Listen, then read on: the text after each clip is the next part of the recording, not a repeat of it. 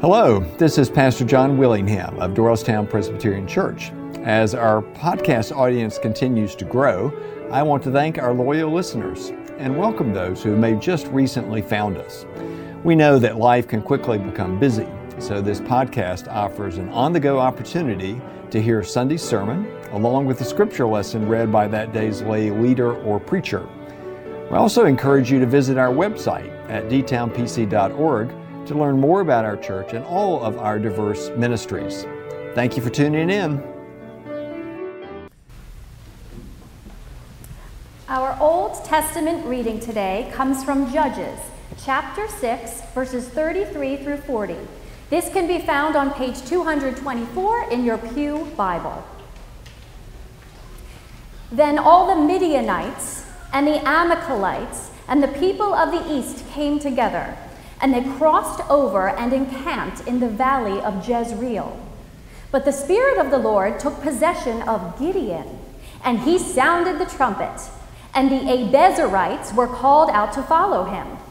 He sent messengers throughout all Manasseh, and they too were called out to follow him. He also sent messengers to Asher, Zebulun, and Naphtali, and they went up to meet him. Then Gideon said to God, "In order to see whether you will deliver Israel by my hand, as you have said, I am going to lay a fleece of wool on the threshing floor. If there is dew on the fleece alone, and it is dry on all the ground, then I shall know that you will deliver Israel by my hand, as you have said." And it was so. When he rose early next morning and squeezed the fleece, he wrung enough dew from the fleece to fill a bowl with water. Then Gideon said to God, "Do not let your anger burn against me, but let me speak one more time. Let me, please, make trial with the fleece just once more.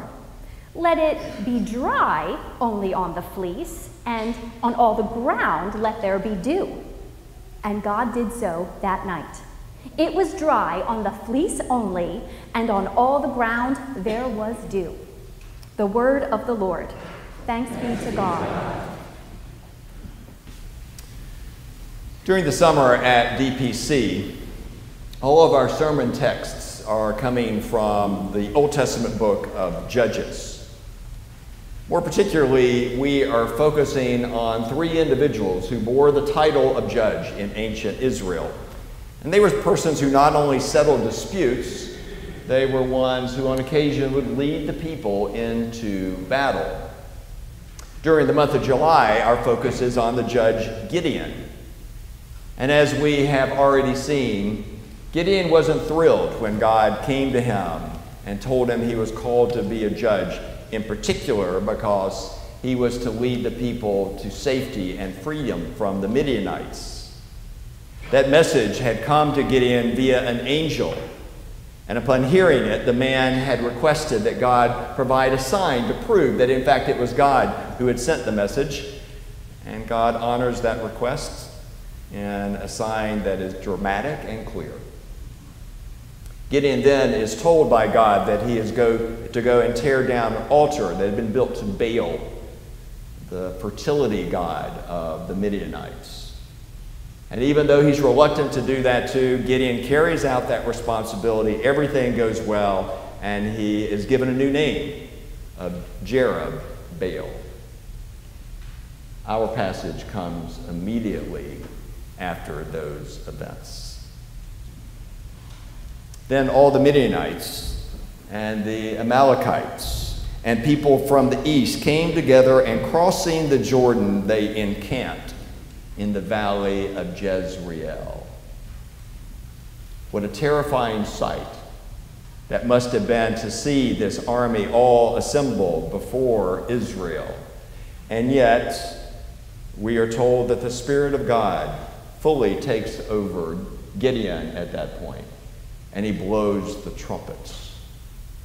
He calls forth troops of his own people, in particular names 4 of the tribes that are to provide the manpower needed to be engaged in this battle. And then he goes out to meet the army that has assembled before him.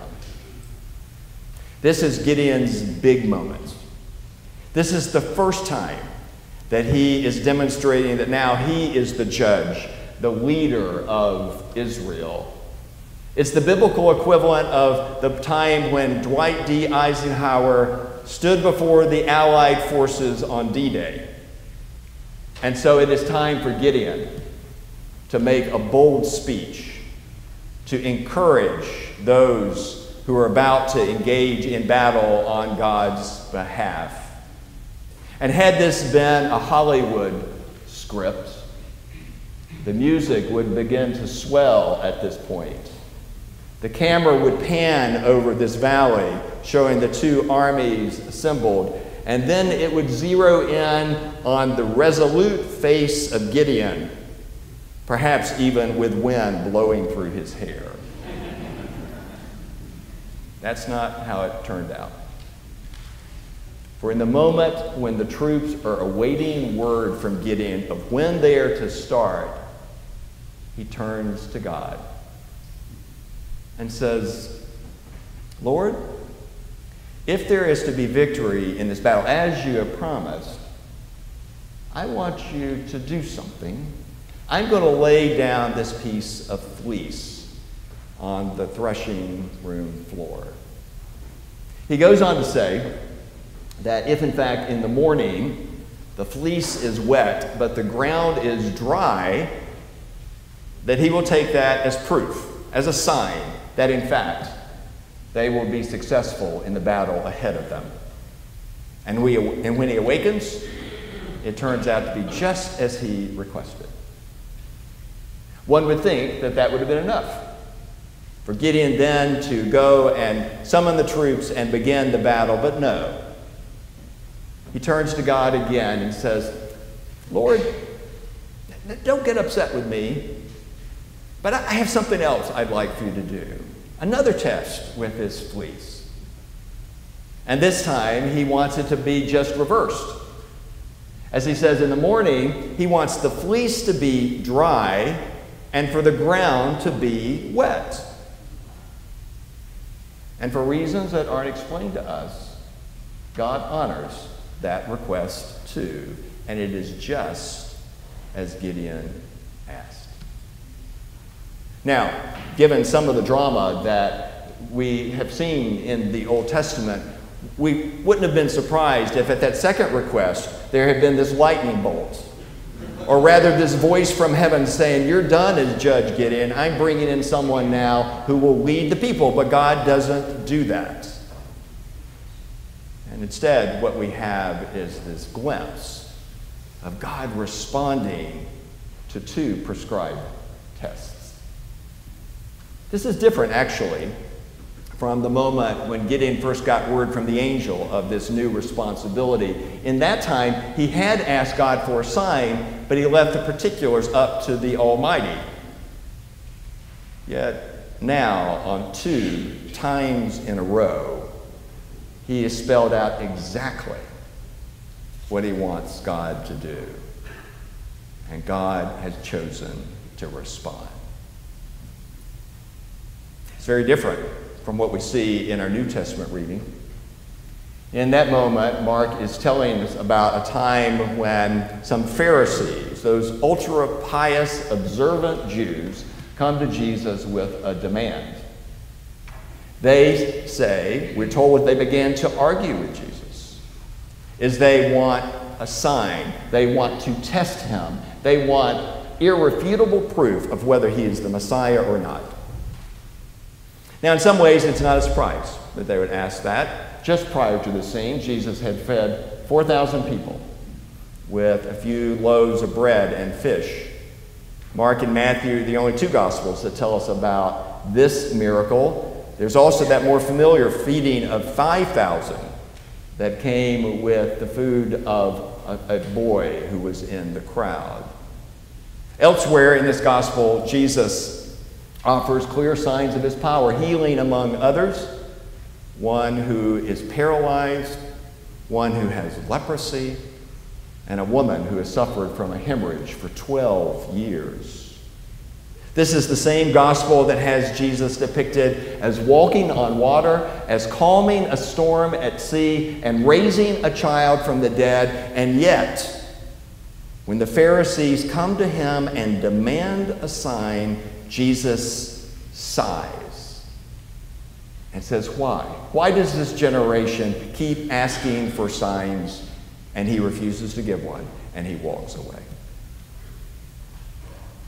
That response is also surprising. And yet, what both of those scenes make clear to me is that from the very beginning, human beings have been known to demand or ask for signs from God. Years ago, there was an associate pastor in the church where I was a member. His name was Herb. Herb had a terrible time in those days making decisions. That's no longer the case. On my most recent sabbatical, I got to visit with Herb, and we got caught up on what had happened in the intervening 35 years. But that wasn't the Herb of 1982. For in those days, he always let other people make the big decisions, or he would let circumstances unfold until they simply resolved themselves. And so knowing that about him, you can understand the angst he felt when he was trying to decide whether to propose to a young woman. They'd been dating for a while. He knew they loved each other. They had much in common, but he was just in agony about whether or not to propose. So one day, he is driving in his car. He's thinking about whether or not he should, in fact, pop the question. And he decides that if God plays the song on the radio again a second time consecutively, he will view that as a sign that he should propose. I think the sign was, Debbie Boone's "You Light Up My Life." So after kind of mapping that out in his mind, he held his breath as the song wound down, and then listened in dismay as the DJ said, "You know, we get so many requests for this song, I'm going to play it again right now." Herb describes it as being so stunned that he almost drove his car into the ditch. And yet, true to form, he still wasn't sure what to do. And so the situation was resolved as the young woman broke up with him. He ended up marrying someone else. Gideon's situation was different than that. He had two signs posed of God. And actually only one of them would be considered a miracle. People in the Middle East will tell us today that if you were to lay out a piece of fleece at night, many times in the morning, there's enough moisture in it to wring out and to fill a bowl, as the Bible tells us happened for Gideon. No, the real miracle of those two requests was the opposite one, of the ground being wet and of the fleece being dry. And yet, what that scene also reveals is that even as we seek for God to act in clearly discernible ways, we are the ones who have to pay attention to what comes next.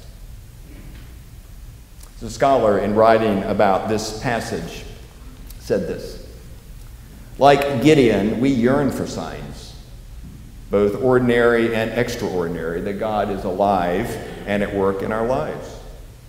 The story of Gideon reminds us of God's graciousness in giving us those occasional signs and glimpses of God's presence and power at work in our lives. Sometimes those signs are natural and ordinary glimpses of God's quiet blessings that are always there, but often go unnoticed or unappreciated. At other times, and more rarely, the scholar said, God may give us a more dramatic and extraordinary sign. Others may brush off such experiences as coincidence or blind chance. but the eyes of faith may perceive them as the hand of God. I am convinced that the one who made heaven and earth continues to create, not only in nature, but also in the events of our lives. And sometimes it takes the form of those ordinary kinds of events or things that happen, but they happen in kind of an unusual way.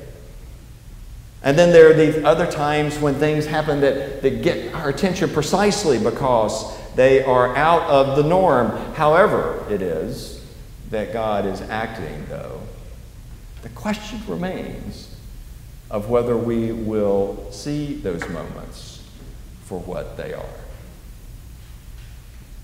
On our recent trip to Nova Scotia, Lori and I and her brother and sister-in-law, we spent 3 nights in this delightful bed and breakfast in Halifax.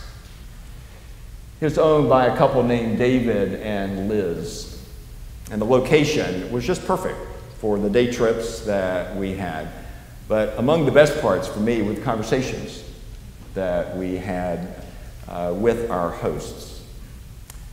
They are both natives of Ireland, having come from the same small town, and have lived in Canada now more than 30 years. And pre-COVID, they would make regular trips back home.